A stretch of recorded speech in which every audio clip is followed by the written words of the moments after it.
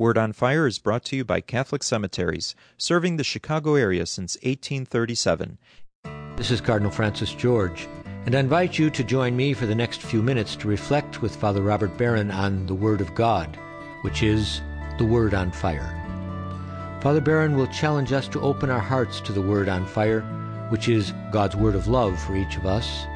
If our hearts are open, the Lord can change and transform us so that we might speak with love about the one who is love. The Archdiocese of Chicago, through the generosity of Sacred Heart Parish in Winnetka, now presents the Word on Fire. Peace be with you. Friends, many years ago, there was a very wise man here at Mundelein Seminary when I was a seminarian. His name was Dr. Richard Issel. He taught psychology here, and we all took his courses. There were courses in the psychology of parish priesthood, some were in counseling. He was a very good teacher. But Dr. Issel had a principle that stayed with me now all these years. He said this: you want to be happy? Stop worrying about being happy. And get along the task of being fulfilled. Let me say it again. You want to be happy? Stop fussing about being happy. And get going on the task of being fulfilled.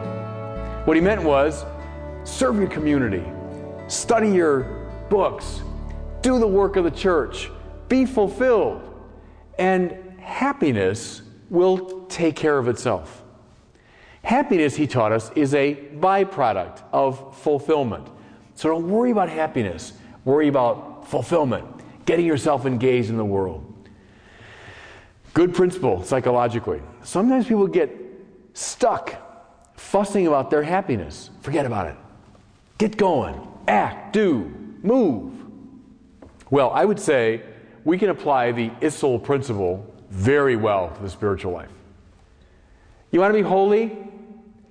Stop fussing so much about your holiness and get going with the task of discipleship.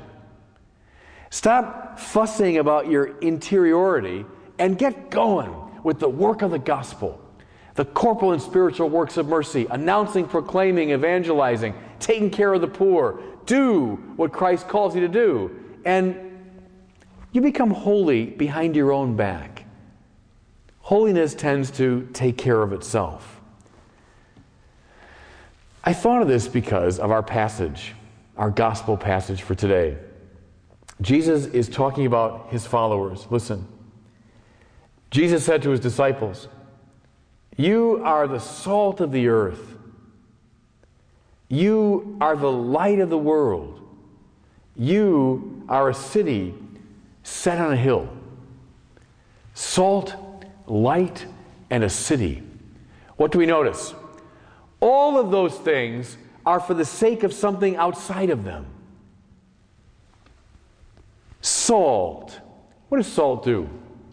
Well, you don't serve salt as a side course. Salt isn't really eaten for its own sake. Salt is rather put into meat, especially in Jesus' time, to preserve it, to spice it up, to make it taste better. What's the point of the church? The point of the church, finally, is not to fuss about itself. The point of the church is to spice up the world, to preserve what's good and right and true in the world. It exists for the sake of what's outside of it. What else can salt be used for? We know it here in Chicago. Salt melts ice. It makes things flow that are frozen. What's the church's task? By being followers of Christ, we loosen up a world that's frozen in its own self-regard, that's frozen in its violent ways. We have this melting influence around us. We're meant, though, not for ourselves, but for that icy world that needs to flow again. What else does salt do? In the ancient world, when they conquered a city, they'd knock down the walls.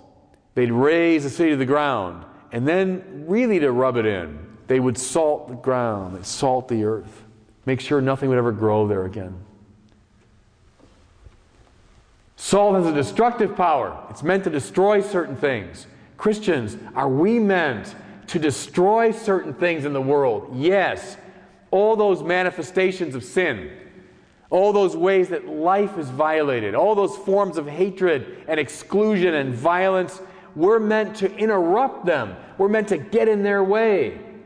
The purpose of the church is not to fuss about itself, but to affect the world, spicing it up, preserving it, making it flow, destroying certain things in it.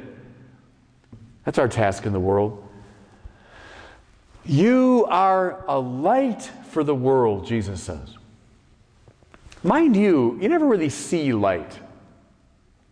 You see what light illumines. You see the effects of light, what light bounces off of back to your eye. So the church's purpose is not so much to look at itself, to fuss about itself. The church's purpose is to cast light on the world. What does light do? It allows people to move and to see. It allows them to make their way. That's why Jesus says, I'm the light of the world. In my light, people see what to do and where to go. You, the church, are meant to participate in my light, to illumine the paths of the world. What else does light do? It shines in dark places and illumines what's going on in them. Salt is meant to interrupt and to kill off certain things. So light is meant to be shined into dark corners where hatred dwells, where violence festers, where old animosities are still alive. The church's job is to shed light, like the divine judgment, on them. To allow people to see, yes, and to expose what needs to be exposed. Our purpose is extroverted. It's for the sake of the world. You are a city set on a hill. What's he mean? I think it's kind of a navigational idea, both on land and sea. The city set up on the hill, well, that was a guide. If you're coming in by sea and you want to know, where's this harbor? There's the city, there's that great city, and I can guide my ship by its position. Or you're on land, where am I? How do I get there? Oh, there's that city set up on the hill. That shows me the way. So the church is meant to be elevated, now listen, not to aggrandize itself. Look at me, look at me, look at the church up on the hill. Not to aggrandize itself, not to increase its own power, but the church is meant to be visible, high up, so that the people in the world can see it and know how to guide their lives by it.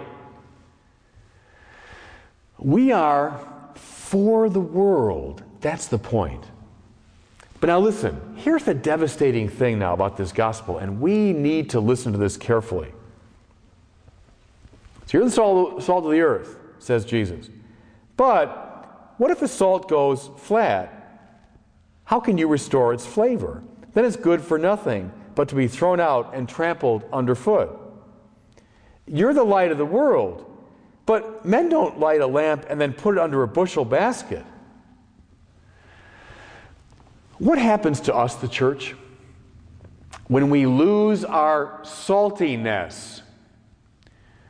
What happens to us when we put our light under a bushel basket? Then we lose our whole purpose. What does it mean for the church to lose its saltiness? It means to lose its distinctiveness, its spicy particularity, its slightly annoying uniqueness. When the church simply blends in with the world, it doesn't help the world. Stay with that idea. When the church simply blends in with the world, it loses its mission to the world. We look like everybody else, sound like everybody else, move like everybody else, have the same opinions and ideas. Well, then who needs us? What good do we do? The church must hang on to its saltiness. Otherwise, it preserves nothing. Otherwise, it spices up nothing. Otherwise, it threatens nothing. Christians, how often this strikes me. If we as Christians threaten no one, our ideas, our way of life, upset no one, then we're not doing our task. We lose our saltiness, we make nothing flow. We interrupt no evil process. You're the light of the world. Put your light under a bushel basket? What good does it do? Well, it lights the inside of the bushel basket. So what? The church is not meant to illumine itself. It's meant to illumine the world. How do we lose our light? When we are as dark as everybody else. When we're as unfocused as everybody else. When we become a vague echo of the secular culture, then we put our light under a bushel basket. Can I give you a concrete example of this? There's a great book written by James Burchell called The Dying of the Light. You know what it's about? It's about Christian colleges and universities in this country that were founded to be Christian and that over time lost their way. Over time, very gradually, they accommodated themselves to the environing culture so that now they look, act, appear like any other secular university. His message is, it's happened in so many of the Protestant universities. Princeton, Yale, Harvard, Northwestern, University of Chicago, they're all founded as Christian schools. Now, they're secular academies. And, says Burchell, it can happen to Loyola, Boston College, Notre Dame, Georgetown. It can happen to the Catholic universities if we allow the light of Catholic Christian specificity to go out, if we allow the salty particularity of our vision to become flat. One problem, of course, we face in this country, our history here as Catholics is interesting, complex. We came here back in the 19th century, a lot of the immigrants came, and we entered into a very Protestant culture. So Catholics ghettoized themselves. They lived together in their own neighborhoods, their own parishes, their own hospitals, their own schools. What was emphasized, and this is good, was particularity, distinctiveness. We looked and sounded different. But you know what the danger was? The danger was that we didn't go out to the world adequately. The danger could be that we were salty for our own sake, but not for the world. We didn't invade the culture. I mean entertainment, I mean politics, I mean newspapers and media. We were more ghettoized. But then, after the council, the opposite problem. We forgot about our distinctiveness. We were so eager to go out to the world that we became largely an echo of the world. Well, you have to do both, Christians. Salt must be salty if it's to affect the world. Light must be light if it's to illumine the world. The city must be distinctively set up on the hill if it's going to guide anybody in the world. That's the trick. It's very subtle that Jesus is calling us to here. Salt, light, and a city. We find our holiness in cultivating our distinctiveness and using it for the good of the world. Finally, to bring all things, all people, into the kingdom of Christ, under the aegis of Christ. Be salty, be light, be a city on the hill. And God bless you. I hope that you were moved today by the Word on Fire. I pray that together we might become a people on fire with love for God and neighbor here in Chicago and wherever these words are heard. Until we join Father Barron again next week, I'm Cardinal Francis George. God bless you. Most interment arrangements at the 42 Archdiocese of Chicago cemeteries are made through a pre-need plan. Your thoughtful planning today is economically prudent and contributes to peace of mind for you and your loved ones.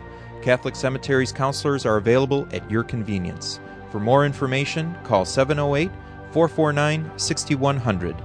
Catholic Cemeteries, serving the Catholic community since 1837.